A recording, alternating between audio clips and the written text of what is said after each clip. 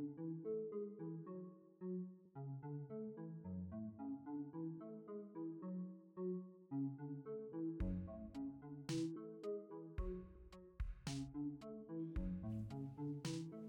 what hobby thing? Mom, I don't want to take piano lessons anymore. Okay. Okay, son. On Losing It Today, we're going to talk about that first few hobbies and interests that we developed when we were youngins, and whether we chose to stick in them or our parents forced us to. We're going to kind of discuss how it impacted our lives and the trajectory of our lives as we aged into adulthood, and maybe even if we still carry some of them today. Yeah. I feel like everybody has that. Like the thing that maybe you had like an inkling of wanting to try it when you were a young kid, and then like years later you were paying for that curiosity by like having to practice piano or practice violin or like whatever it was for you specifically. Was it piano lessons for you? It was piano lessons. We all got put in piano lessons. That was not one that was decided on by my brothers and I as individuals. That was something our parents decided, yes, piano lessons. We're putting them all in. And we're going to just throw them at the wall and see if any of them stick. Because, as you well know, as we are cousins, listeners who may not know that, our family has a history of musicians popping up throughout the lineage. So I think for my dad, he always looked back on that and thought, well, if it's in the blood, we want to give him the opportunity to at least dabble, and then if an interest does grow, have the option to pursue that. Because I think that's super common. Like, you just want kids Right. to try different things in general. Right. It's just good for brain development and stuff. Right. And, there's a lot that could come from that. I think out of us all, I was the only one that really wanted to stick with it. My younger brother, he was so young, I don't even know if he really enjoyed it to begin with. But then my older brother at one point decided, Mom, I don't want to take piano lessons anymore. But I don't know, I really enjoyed it. I think there was that time when he said that to my mom and said he wanted to stop taking piano lessons, and I thought, well, yeah, I don't want to take them either. Oh, it was like a solidarity thing, or was it, I just want to be like my brother? He inspired me to drop out of piano lessons, but my idea was for different reasons, and I didn't get my wish. Not right away. I grew tired of classical theory because I just began getting more interested in rock and popular music and wanting to play that, and we would not go over that in classical piano lessons. Not to break down the history of my musical mind. No, but that is a clear distinction. Like, usually when you're taking a kid to like do a piano lesson, it's with a classical piano teacher. They're going to be teaching you like classical music, but music theory is also like a huge part of that like lane of education. Which isn't a bad thing. I got a lot of key fundamental building blocks musically from classical piano lessons. But that is to say, when I didn't want to take lessons anymore, it's because I had the interest. I just knew that I wanted to take it in a different direction than what that avenue was offering. So here's a hypothetical, and this might come up in like a different episode as well, but had your mom, instead of like hearing that you didn't want to take those piano lessons anymore, if you guys had a conversation and she found like a jazz piano teacher or like somebody that was a little bit more performance oriented, polka piano teacher, which I would love to meet, a polka piano teacher, do you think you would have gone for that and enjoyed that, or do you think your fate was sealed and that you were like, you wanted to find your own way at a certain point? I'm not exactly sure if I could answer that definitively, because obviously things turned out the way that they did, but I don't think there were that many options available either, because I like to view my mom as a very creative person, especially when it comes to problem solving and teaching her kids. We were all homeschooled, and her coming from being a private school teacher, she knew how to teach various subjects, is a talented teacher. I just don't think because you got to think back then too. It wasn't a Google search away. Oh, that's right. For her to find a new piano teacher. We grew up without Google. Right. So it was whatever she could find, where she could find it, whether it was on a bulletin board or through her friend network, of other moms. I think there were probably 3 piano teachers, and she just picked one. Mm-hmm. Because I even remember I had 2 different teachers over my studying as I was growing up. But so no, I don't think it was an option. Had it have been, it definitely, I would have been interested because I liked to learn. The issue wasn't being taught. The issue was, this is so dry. This isn't the direction I want to go in. I want to play music like this. But like I said, I got a lot of good building blocks from that experience, and then moving forward, I think that interest has kind of just been the vehicle for so many things in my life, and it's brought me so many different things that I've used along the way at various jobs, which that's not even, I think, the most important thing that music has brought me. The most important thing music has brought me, and I get asked this question a lot when people discover that I was homeschooled for every step of the way in my school career. How did you socialize? How are you not really awkward like those kids we see with the plaid shirts tucked into their Levi bootcut jeans? Mm-hmm. And then they see you with the plaid skirts and the Levi jeans. The skirts, yeah. Well, that's why. Mm. I'm a little bit odd. I'm a little bit queer. Yeah. I'm a lot queer. Mm-hmm. I wear the jean skirts. No, I think the real reason is because I got involved musically with playing with all sorts of people and playing out all the time with all different types of people, and then even traveling and touring and playing different venues in different states with tons of different people of different walks of life, and that socially set me up for success in being able to successfully relate to different people that are I have nothing in common with at first. Mm-hmm. Because you always have something in common with people the more you actually converse. But I think the biggest thing I got was not only knowing how to relate to people, but knowing how to work with people. Gotcha. Because so your piano lessons, they may not have taught you like what the key of B flat looks like, but they taught you how to interact with humans. They taught me what the key of B flat looked like. I just chose to ignore that lesson. Gotcha. And instead moved into, but this chord progression sounds great. So I want to play that, and whatever else happens on top of that with other people who I'm playing with, that's what I'm interested in. I want to see what develops when me and so are in a room together with instruments and we just let all hell break loose. Mm-hmm. But no, without diving nitty-gritty detail into the hobby itself, the hobby led me to so many different places and meeting so many different people and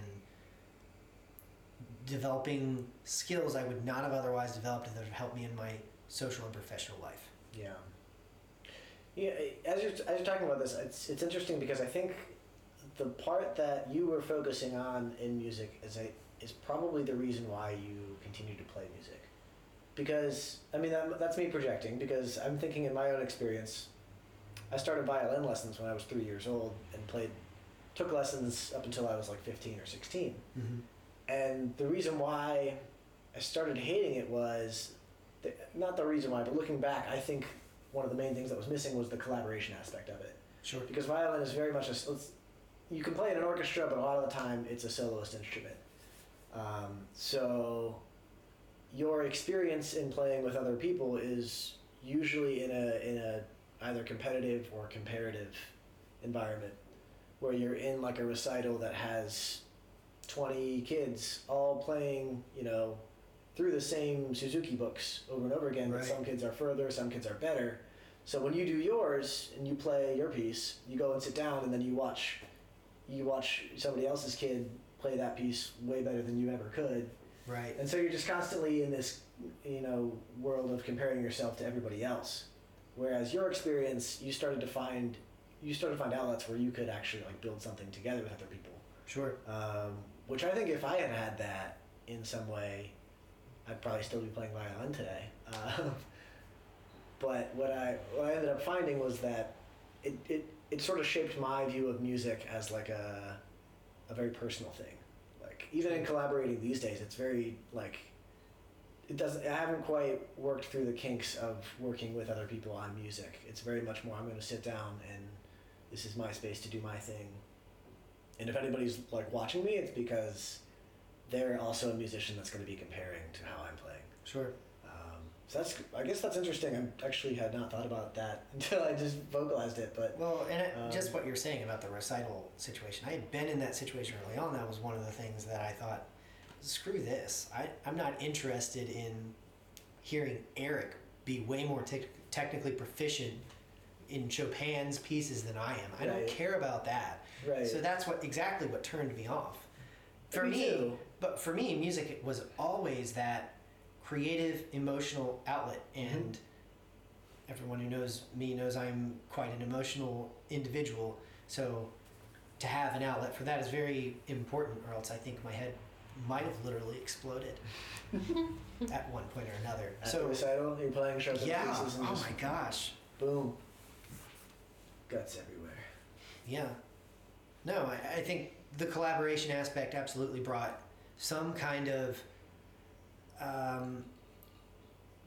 don't want to say just emotional relief, because it was bigger than that. It was, now I'm also expressing myself in all of these large emotions and questions and beliefs and fears and, you know, the things that I cherish. I'm expressing those musically, but so is this person alongside and with me. So what we get out of it, I mean, you're talking about something being so personal. Absolutely, there's those times. Just me and the instrument, and whatever comes out of that is incredibly personal, and no one else could make it quite like that if I'd worked on it with them.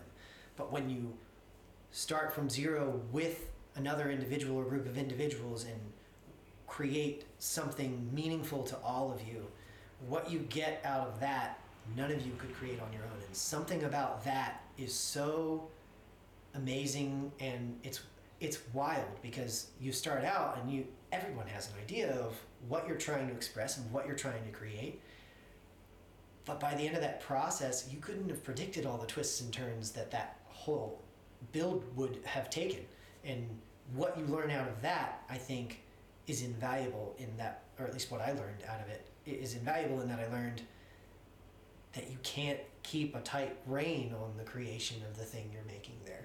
You have to allow it to go in whatever direction it's going to go in, you know. Interesting. So it sounds like there's got to be a balance. I'm sure people have talked about this in terms of songwriting and music in general. Sure.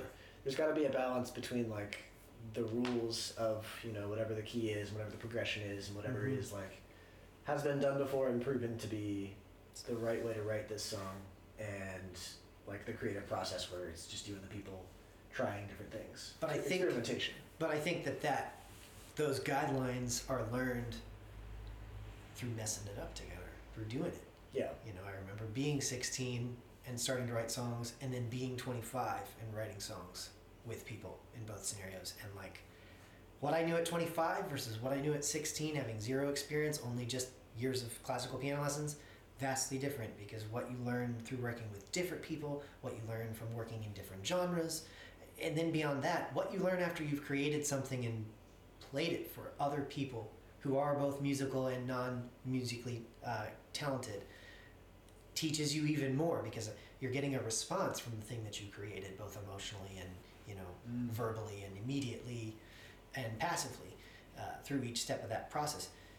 That kind of helps you, I would say, those responses help you as the musician and creator to hear that music through their ears. Because you're only ever, that's the difficult part, you're only ever going to look at it from when you made it in the beginning to when you made it in the end.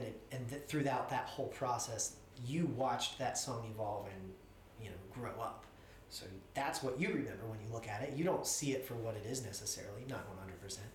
So I think that was a value that I gained from writing music with other people as I pursued that hobby further, was collaboration and a collaborative effort, which has directly benefited me in the professional sense in the workplace, because it's so easy to have your vision of how the project should be and to just cling to that, and everybody else is wrong, and you can write everybody else's idea off. And as creatives, we all understand that vision is where it has to start, because if you don't have an idea of where it could go, then you're not going to know where to start. Mm-hmm. But what I learned through collaboration with others musically is very much so that my vision is not necessarily the best. My vision is a outcome for this thing. And I could, it could look exactly like that, or it could look nothing like that, or maybe I just pull what ends up being the best elements of that vision and I mash them together and weave them together with these other visions along the way. And I think that's the beautiful thing about that path in music is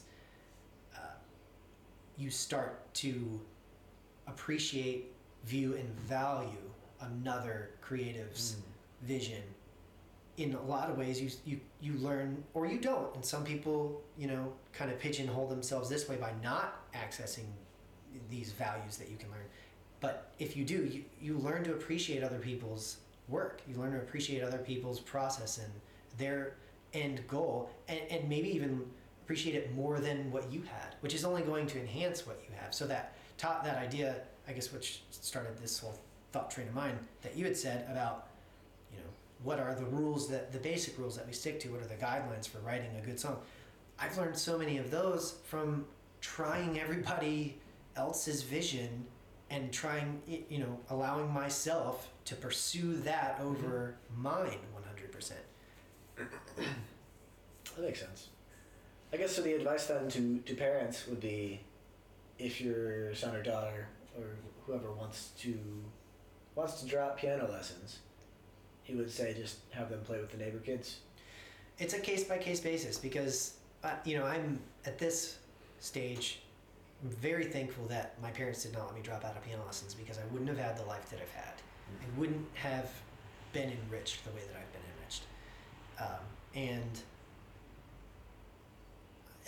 I don't know if that, because they let my brother drop out, so I don't know if his life would have been different. But I think the difference, when they've talked to me about it, down the road, the difference was I was showing more initiative. I was showing more aptitude for the thing.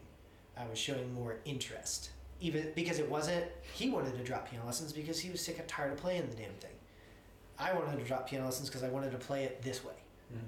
So I think that's the real case-by-case basis for your kids. I think absolutely put them in music lessons if you think that that's something that they could, grow to have interest in. If it's not that, it's something else. I mean, hell, Dad put all three of us in baseball, and that did not go well because we were not good and we were not interested. In fact, I think I speak for all three of us, my brothers and I, when I say we hated every second of baseball. My younger brother probably liked machine pitch because he was given the machine, professional baseball signals when he was the catcher, telling the machine which way to pitch. But other than that, no, that was not enriching. Yeah, I mean, I feel like that kind of transitions into my side of things well, because I also played piano early on, and my motivation in getting into it was because my sister played. And I know that, we all had to have some sort of hobby, because, my brother had a choice between dance lessons and doing something else. I can't remember what the other one was, but he chose the dance lessons, so they put him in ballet. He did ballet. That's cool. With a bunch of girls. See? Is your brother hetero? Yeah. So that was, the perfect choice for a guy trying to meet women. Yeah, so he did that, and then I think my sister also had a choice that she had to make, and she chose piano. And then when it came to me, they wanted me to have a hobby, and it was just naturally, I thought my sister was super cool, so I was like, oh, I want to do piano too. And then I did it for a while, and the first few years I was interested in it. But then slowly it started to trickle off, and I realized that I had only done it because she was doing it, and I didn't want to practice anymore, and I wasn't practicing. I was showing up to my lessons and I hadn't practiced the music, and my piano teacher was mad at me, and yeah, just the stuff that happens when you take piano lessons and you're no longer interested in it. Did you guys have those little red books that the teacher would write, like, this is what you're supposed to practice? Yep. And then... I don't think I did. We just had I had like a notebook that she Okay. would write down all of my Oh, okay. my practice stuff. I just remember I didn't practice either, and we had this like little red teacher book that had all of the lesson things that you're supposed to do, and it must have been like 10 or 12 pages, all with the exact same thing. Like just because I had not progressed at all in so long. Yeah. So I got to be maybe like 9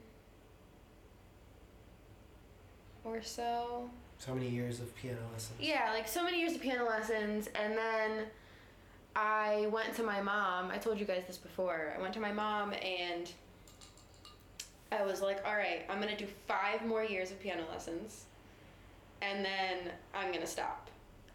And I was like negotiating with her. You were how old when you said this?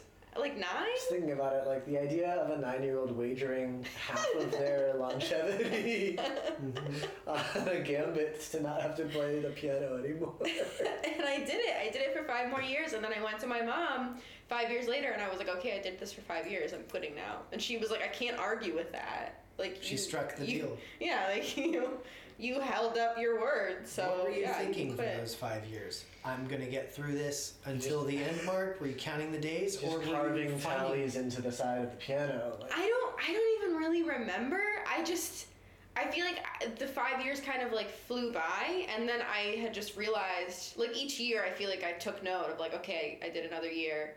Day of And I'm like- diary, day 367. And then like the 5th year hit, and I was like, all right, this is my last year. Like this is it. I'm done now. Day 355, the entertainer still eludes me.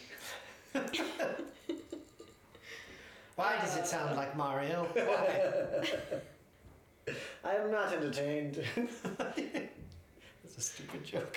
It's okay. So what was next? What was after piano, or did the hobby that really meant something to you, or the interest that really changed you, did that start at the same time or after? So I feel like piano lessons gave me an appreciation for having a hobby, but it got to a point where it was just like the thing that I had been signed up for, and I was interested in other things. You and were enlisted. Yeah. Like at that rate, I was reading books about animals all the time. I loved horses. I was like reading, like every book I owned was about horses. I knew everything about them. I knew their anatomy. I knew like how to take care of them properly. I knew how to train them just from reading tons of horse books, which like none of it I remember now. But I was talking to my mom about like how I wanted to get into horseback riding lessons, and I think I was still doing piano lessons when I started riding horses.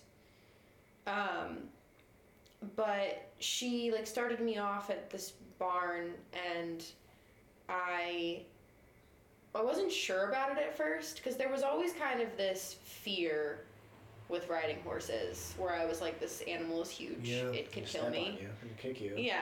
Like I also saw I saw stuff happen with horses like in the barn environment where like they'd get loose or like somebody would get kicked or whatever. So there was always kind of this like little bit of fear in me, but there was also this part of me that kind of liked that because it tested me and it was kind of a challenge. Great for a child's confidence. Yeah. To develop a sense of self. Yeah, and I feel like that challenge kind of is what helped the passion grow. So I eventually stopped doing piano lessons, which now looking back, I kind of wish that I had kept up with it a little bit, because even just being around you guys, just like watching you sit at a piano and just do whatever. Well, even in what you're saying though, I can relate to that because I took horseback riding lessons when I was younger as well, and I really enjoyed it, but I chose to pursue music more heavily, and there was no time. It's hard to maintain 2 or more hobbies that you have serious interest in. Yeah. My secondary was tap dancing, which I think if I had kept up tap dancing, that would be like the coolest thing to just whip out at parties these days. Right. Everybody's 3 drinks in and you're just flapping around. We should learn, and then we can just... I think it's tougher to learn stuff the older you get. Yeah. I mean, we could try. We could try. We could try. If we can find a Groupon, I'll take tap dancing lessons. Okay. Anyhow. But yeah, very difficult to have more than one hobby. Yeah, well, and I definitely feel like horseback riding taught me a lot more as I grew up. Like earlier on, it kind of helped me make friends and stuff, and like it gave me something to be passionate about. I loved horses. It was like a therapy for me. Eventually I got into the competitive side of things, and I didn't like that. I realized that I'm a competitive person in like certain aspects of my life, but not in others. When you say got into the competitive side, what did that mean? What were you getting involved with? I was going to horse shows. At first it was Competing? just like, yeah, it was just like horse, like lead line things, where I'd just be on a pony and there'd be someone leading me around, and you have to like do all these little things, like show that you know how to post at a trot Sure. and you know how to steer a horse or whatever, and can like keep your heels down and stuff like A that. technical show. Yeah. So I did that when I was really little, and then I didn't compete for a bit, and then I think it was probably like middle school, high school age, I got into, it was just a year that I did it. I started going to horse shows again. It was me and this pony called Social Butterfly. She was not a social butterfly. We were both very angry. We weren't, I was like 13 or so. Oh, yeah. So I was like super angsty, and the pony didn't like when any other horses got closer. She'd like pin her ears immediately, and sometimes she would kick. So we were both just kind of this like angry little team, just like glaring at people as we walked around. But we were Pissed off really at good. Everyone together. Just imagining Bad to the Bone playing like, as you're trotting around. We were really good though. We did a bunch of equitation classes, and then we did, which is just like flat work. It means like walking, trotting, cantering. Sure. And the whole point of equitation is like how you look, and like making sure that you have the proper posture, and like your heels are down, and you're able to ask for the different like walk, trot, canter, and they immediately different pick it gaits. up. Yeah, the different gaits, and like they have to be on the right lead if they're cantering, and you have to be on the right post if you're trotting, and like all the little technical things. Did and you then, enjoy any of that process? Oh, I loved all of that. Yeah. I loved being perfect. Sure. Like that was my thing when I was And working younger. with another creature to be perfect. to reach that level. Yeah. We were working together to be the perfect beings, and that's how we won all our classes. And I was like, yes, I am perfect. It like itched that, or it scratched that little itch for my perfectionism. And then I eventually started getting into like hunter jumper classes where we were jumping, and my Social Butterfly, my pony, her real name was Sophie. Like her barn name was Sophie. Her show name was Social Butterfly. Stage name. Why don't humans have show? I was just gonna say, why doesn't They every do human have have a stage show name? names. Only few are brave enough to go by them publicly. Can I ask you this though? Was it the sense of reaching a level of what you were calling perfectionism that really drove you to compete? Or was it in a more of a sense of accomplishment? Because I assume with these think both. competitions come, winning levels of Yeah. gold, silver, bronze of some sort. Yeah, I think early on it was like, okay, someone's teaching me like how to hit all these marks and like be perfect at this thing. And then as I started winning classes was when I was like, oh, I can win things for being perfect. So you're rated on them for the work you've put in. Yeah. Sure. And we were taking like the blue ribbon every time, and then we would get, so there's like the champion ribbon for the entire class at each show, and then like reserve champion. How big are these shows? Is this a county thing? They were like really small shows. Sure. I didn't get into like But still, the bigger stuff. where was this, in Pennsylvania? Yeah. So there's got to be a lot of South people that Central ride Pennsylvania. horses and have horses with all of that agricultural space out there and land, right? Yeah. So Yeah, I mean, they were like lower level shows, but I think like by the end of this show season, I had won the entire division. So I took home this giant champion ribbon. You both got matching tattoos about it. I'm Yeah, sure. obviously. Social butterfly. I have that. It's a tramp stamp now. Yeah, That's gotcha. that's not true. I don't have a tramp stamp. Also, don't have a social butterfly tattoo. Just for the record. I do have a tramp stamp, but we'll talk about that in another episode. Different episode. Yes. Kinda tease it. Um, So for you, would you say the competition helped you motivate to stay in the hobby? Not really, no, because I did that 1 year and then I wasn't really into it anymore. Like it was never about the competition for me. It was more just about like, this is my hobby and I want to improve as much as I can in my hobby. I didn't like the competitive air of things. I also felt like the socialization when you get into competition is a lot more petty and catty. And like horse people can be very pretentious. So I didn't like that side of it. I believe the word for that is equine. It has Equine its own. people? It has its Okay. own air of, its own pretension. Uh-huh. I made that up now. What are you What are saying? you saying? I don't know. So, yeah. So, how long did you stick with horseback riding? Is that something you still actively engage in? I wish it was something that I could afford to actively engage in still. Right. The only reason I don't do it now is because when I was still living in Pennsylvania, I had a barn that I had ridden at for like 3 years. And at that point, I could just like go out, I could ask Kelsey, like what horses need to be ridden, and then I could Right. just hack, I could just So exercise them. you were doing her. I was doing her a favor and like also by getting to working do on my horses, hobby. right. Yeah.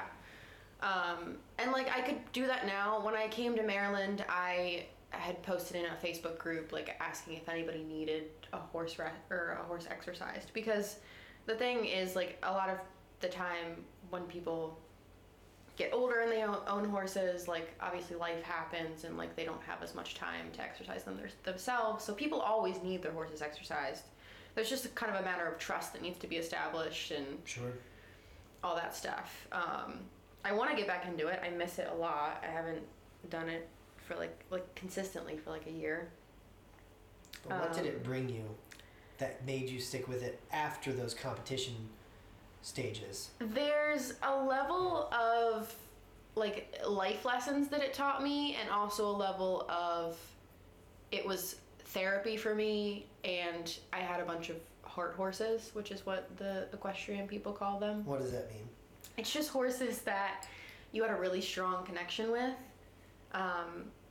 Might you just call them friendships? No, it's a heart Too on horse. the nose. I'm sorry. You're right. It's a thing with horse people. Heart horse. I merely say that because horses are very intelligent creatures. Uh-huh. So I might even venture to say you could have a friendship with a horse. No, you absolutely I could. saw a horse on TV one time that could talk. Who's that? His name was Mr. Ed.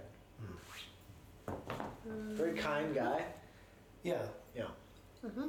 He had a friend named Wilbur. Okay. We could watch it sometime. Anything for the bit.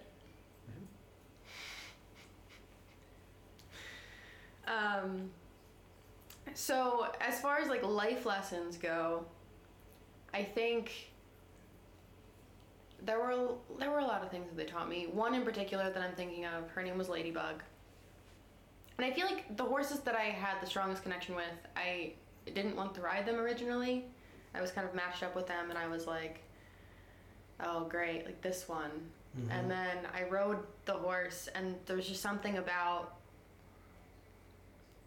I don't know, I don't even know if it was about the ride or just like, it was a feeling. I'm a very like emotionally intuitive feeling person. I'm not gonna say it. Was it that there was like a challenge to break through and actually work together with this animal that you were certain you were not going to have that relationship with? Maybe a little bit. I think with Ladybug, going back to her, she was tricky because she had like her little quirks where she was lazy. She was a chunkier pony. She was like later on in her life. Earlier on, she had been like a really good hunter jumper pony, but she was a little bit later on, and She was trying to hang up the shoes. yeah, she was just like supposed to be a lesson pony, and she had these habits of like stopping, like you'd be trotting, and then she'd stop dead because she just like didn't want to do it anymore, Right. and she like wanted to throw the kid off the Right. front. So I had Samuel L. to. Jackson and a horse. Damn it, I'm done. So I had to like work her through that. And then the biggest thing with her was jumping, because if she felt you hesitate before a jump, she'd stop and then you'd fly off. Correct. And I experienced that a lot. I hadn't fallen off a horse in several years, probably like 10 years or so. And I have this, it's almost like a fear of heights, but it's more just a fear of falling. Like it's not the height Sure. itself, it's just falling off. Sure. Because we hear all the horror stories about people who had fallen off of horses and they're like paralyzed now. It's a healthy thing to have a fear of. Yeah, there was always like a healthy level of fear in that regard. It's a very powerful animal. Yeah. So my biggest problem was hesitating, especially when I got into jumping. Groundwork, I was fine with because like I knew what I was doing. I knew how to control that. Right. But when it came to jumping, there's so much that goes into it. You have to like, unless the horse knows it's been doing it for so long that it knows automatically just like what the timing is and like The athletic process. yeah, like you have to like count the steps up, like the leads up to the jump. If you're cantering up to it, this is like they Right. always say the paces in between two jumps. It's like a 7 or a 5, or Sure. and it's because you know how many gaits or like strides are in between. And you have like as a rider that's doing all of the work to direct the horse there, you kind of have to know that automatically. Technically. And you know how, yeah, you have to know how to time that. Right. And Lady could feel me hesitate every time because I hadn't quite gotten that down. I didn't really like jumping, so I didn't do it as much because it scared me. And she was the one that kind of taught me to trust a little bit more, because To trust yourself or to trust her or both? both. Okay. Because I knew that if I hesitated, then she was going to stop, and I had more of a likeliness to fall off. And there was one lesson in particular where I fell off like 3 times because I kept hesitating. And the first time I fell off, and it shook me. And then, of course, they always say, like, you have to get back on the horse. Right. So I got back on the horse. And then, like, the second time, my instructor, Vivian, was like, okay, you know now, like, if you hesitate again, you're going to fall off. Hesitated again, fell off. And it took like 3 tries in order for me to just be like, all right, if I just trust this, like she could tell when was the right time to jump, but if I didn't just trust that she was gonna jump when she needed to jump, then we were gonna stop again and I was gonna fly off of her. Right. So she taught me a lot about trust, because it wasn't even a matter of not trusting her, because I knew that she could do it. It was more of a matter of not trusting myself. But it seems as if, in hearing you talk about that whole situation, it seems as if what you were really trusting was not only the fact that she knew what she was doing, but the connection you needed to have with her Yeah. in order to properly execute those types of feats. Yeah. Because the way you're describing it is you have to listen to the horse. Mm-hmm. Because the horse is just as much a part of that athletic process as you are. Yeah, absolutely. They can feel everything. Like, so it's a certain type of communication, right? Yeah. Yeah, absolutely. So what is that like? What is the communication between horse and rider boil down to? It's weird because most people just think that you sit up there and like you steer them with your hands and like you kick them to get them to go, and it's not Right. really that simple. Like it's a full body workout where you have to be connected from the top of your head to the tips of your toes, Sure. like through the horse too. What does that mean? It's hard. Obviously, you're talking about a physical awareness of your own body and how you're using it in Yeah. the process, but how does that connect to the horse? Well, like just as much as they can feel every little move that you make, like she could feel me hesitate, you also kind of have to feel every little move that they make. It's weird. It's hard to describe it unless you've been doing it for a while and like you know by sitting in the saddle what the feeling is. But when you're like fully connected from head to toe with this horse, there's no like, hesitation is the first word that comes to mind. It's not really hesitation, but it's just like it's a full connection. I don't even know how to describe it. Seems like you're also describing not only the awareness of your own movements, but the awareness of the horse's movements, because I assumed when you said this horse had her own quirks, Yeah. You were not only talking mentally, but in how she moved and how she would make a jump and how she would go to a trot and how she would take her steps. There's a certain feeling that goes with that, right? It's going to be different from horse to horse, I would say. Oh, absolutely. It's almost like becoming a centaur, because yeah. you get to the point where you're sitting on this horse and like you move your legs with their legs. Right. Like you have to have such a connection that like as your hips move, you need to know that hers are also like moving in that same way. Even just like at a posting trot, you follow her legs, so like you know when you're on the right post because you're going with like the flow of her trot. Right. As I'm sitting here like doing an up and a down because that's exactly how it is. But you are also just like flowing with each leg, like each step. Right.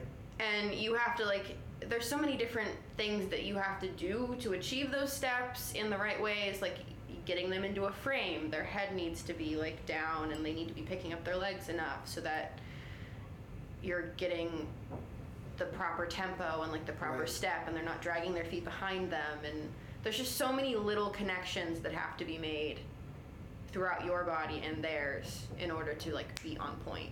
So what's the key to that connection then? I don't know if there really is one. What was the key with you and Lady? I don't know. It was just a feeling. Like when I'm riding, I don't know if it's something that I can really explain. I'm just like in the zone. Yeah, I'm it in sounds the like it's a groove. muscle memory sort of a thing. Yeah. But with Like her, it's just enough repetition, you know that feeling. And I think it's, right. you could probably draw a parallel to like when skateboarders talk about like, they'll do an ollie, but they're not thinking about the exact movements that go into making that ollie. It's just like, this is the feeling of, I know how this feels and my muscles know how to move in this way. Right. Yeah, it got to the point where I was in therapy and I needed to be practicing mindfulness, and my mindfulness, like, I forget what she called it, but it was like an imagery thing where like I needed to close my eyes and like imagine something that put me at peace. And the thing was riding. Like she walked me through the process of like tacking up the horse and then getting on and then like the feeling of walking around and like all the noises, and like it was so much of a feeling and so much of a passion and so much of a therapy for me that even just like imagining myself riding was a mindfulness technique. Which is crazy to think about now. Yeah, I wonder if that's why Amy is so centered. My sister Amy, very centered individual, very calm, measured all the time. Well, probably, because from what you're describing too, throughout that whole process in each stage, that's a lot of work. Mm-hmm. Because not only, I mean, we could walk it backwards from the actual riding and executing proper jumping technique between you and a horse. Let's go all the way back to the beginning of saddling up the horse, pulling the horse in from the field or out of the barn, and would you say that's where the connection has to start? Possibly. I don't know. There's something about, I feel like maybe even just from like tacking up and stuff, like I'll know if I'm going to connect with a horse or not. But I always, at least like sitting in the saddle, like I'll always know if I'm going to like this horse or not. Like there's a difference between just exercising a horse to exercise it and like actually doing it where I'm like, I feel connected to this horse and this is like something I'm super passionate about because of the horse. So it's just as much a personality thing and having chemistry with the horse as it is being connected physically. Yeah, it's almost like with certain horses, I would almost view it more as like work or just like an exercise. And then with other horses that I have a connection with, like that's where the hobby is. That's where the therapy is. Right. Yeah. So what from that experience as you know, your growing up experience, what have you noticed has impacted like how you are as a person now, or like how you interacted with your career and stuff? I mean, a lot of stuff. I could probably talk about it for hours. Horseback riding was kind of always there for me when I was going through all of my hardest stuff. Like growing up, being angsty, like it gave me something to focus on. It gave me like a certain level of discipline and like a responsibility. And then when I was in college was probably like one of the hardest periods of my life, with relationships I was in and just like learning who I was as a person. There was a horse in particular named Gatsby who I like half leased for a little bit. And he was there for like all of my worst emotional turmoil. And anytime that I felt like completely unhinged, completely unstable, I just needed to go to the barn and ride Gatsby. And there was something about just even grooming him and like tacking him up and just like spending time around him that was always my escape. He also taught me how to trust again, because I had that period of my life I had a lot of broken trust, and he was a little bit, I don't remember what the disorder was that he had, or the disease he was that he had, but he had like a neurological disease that was basically causing him to like lose control of his body slowly over time. Oh, that sucks. Yeah, and it was something that can't be cured. Lou Gehrig's? Something like that? Horse Gehrig's. It's Oh, essentially sorry. like Ed Gehrig's. the equivalent. Ed Gehrig's. God damn. So dark. It was like the equivalent of that for horses, but he would trip all the time. Like his thing that kind of showed a little bit early on was that we'd be riding and he'd trip. Like he was losing control of his feet, essentially. So he'd be going along fine, and then he'd trip really hard. And at first, before I knew that he had that, I'd be like, oh, he's just clumsy, whatever. Like, come on, buddy, pick up your feet, let's go. And then, like, eventually I learned that he had this neurological disease. And then every time he tripped, I'd be like, it's all right, bud. Like, we're just getting through another day. And, like, you don't have to be perfect. And I think that's a big thing that he taught me, is that, like, it's okay not to be perfect. Like, it's okay to just put in your best effort and get through the day. Because that's what he was doing every single day. Like, someone was asking him to do a thing, and he was trying his absolute best, even though his body was telling him that he couldn't. Aww. Yeah. I'm getting emotional. So am I. I miss him so much. He's retired now, and he lives in Chicago, and I miss that horse so damn much. But it's incredible to think about, like, all the life lessons that these horses taught me. Like, they can't talk. They can't Some really... of them can. Yeah. No, but it makes sense, because, like, they are animals that have these personalities that you're interacting with daily. And you're doing, like, sort of the same thing with each one. So, like, the steps, you're not focusing on the steps of it. You're focusing on, like, the idiosyncrasies of this personality. Mm-hmm. And how do I fit in with this personality and make this work? Yeah. They're also very emotionally aware creatures Yeah. as well. Yeah. Pick up on what you're feeling and have their own emotions to throw right back. Yeah. So you absolutely learn that through that experience of relating back and forth. Yeah. Well, anytime that anybody asked me, like, they learned that I was an equestrian, and they asked me about, like, oh, do you compete? Do you do this? Do you do that? I would always just be like, no. Like, it's my escape. It's not for competition. It's not even, like, I wanted to learn as much as I could, but it wasn't even really about, like, how good I could get. Like, I wasn't ever interested in, like, being a trainer. It was more just, this is an escape for me, and this is teaching me so much in life, and, like, that's why I want to pursue it. And even now, like, now it's missing from my life, and I don't quite feel like a whole person without it. Right. So I need to find ways to get back into it. I think it seems like you probably found what I think is the ideal state of a hobby, like, very early on, as your escape and your way to like I know how to do this in this exact same order, and I'm gonna go, bring in the horse, brush the horse, put the tack on the horse. Like you're not necessarily learning anything new in that process, but it's like a way for your mind to sort of decompress and unwind, right? Yeah, definitely. And it's like a fulfillment that's right in front of me. Like with work even, there's not always that sense of fulfillment of like I did this thing and I can feel that I've like made a difference in my day. And maybe this is probably why people like exercise as much as they do and like that becomes their hobby, is because like you can like feel it in your body. And like even with the horse, like I know that I taught them something that day, or like they taught me something that day.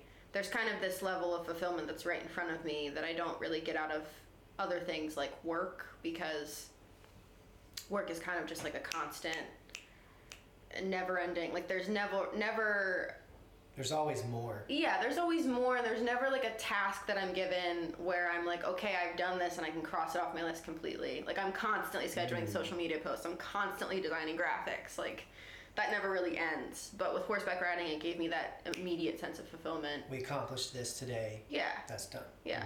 Sure. Yeah. That makes sense. I'm enthralled. I want the movie. Yeah, honestly, I want the biopic. The way you pitch it, it's so therapeutic. Like I could imagine Matthew McConaughey playing you. All right. Just very dirty. So where our hobbies got us today? I think the interesting thing is that we've talked about hobbies that are still our hobbies. Like The interest has not left. the interest hasn't left, and while I don't still play violin, like music is still very much a big hobby of mine. It is in the same way that Maggie's talking about, like horseback riding being an escape. Music is very much like the escape for me, and even to the point of like writing a song. If I write a song, it may never see the light of day. I might never show it to anybody, but like the Right. process of sitting down, trying a couple things, putting it up there, and then listening to it again, like that's therapeutic in and of itself, because you get that accomplishment of like I did this now. Like Right. I can throw that away, but like I did it. It's accomplished. Put the check in the box. Yeah, that's probably there's probably some research into like what humans need to feel fulfilled, and I'm sure we could look into it and figure out that like you need to have a sort of tangible sense of accomplishment in the things that you're doing or putting effort into.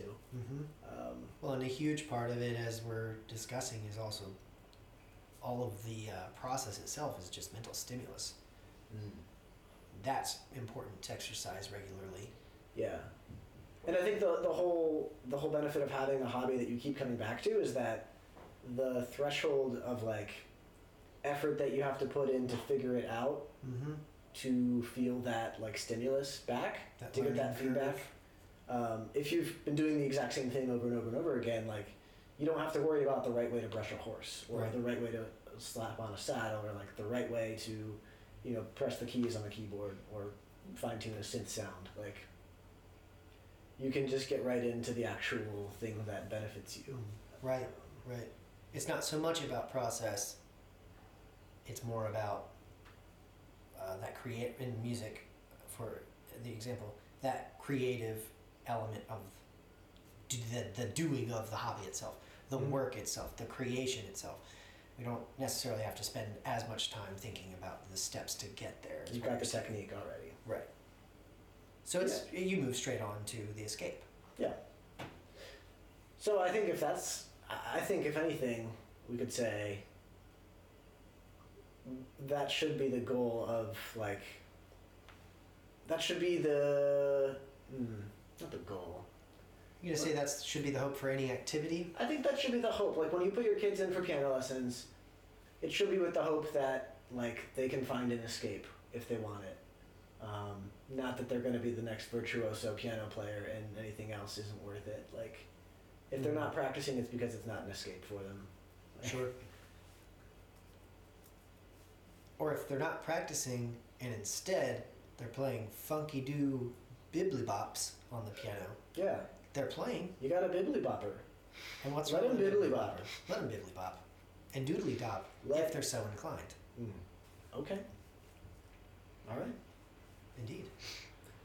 Well, thanks for listening to us rant again. We sort of got off base, but I think it was a nice journey.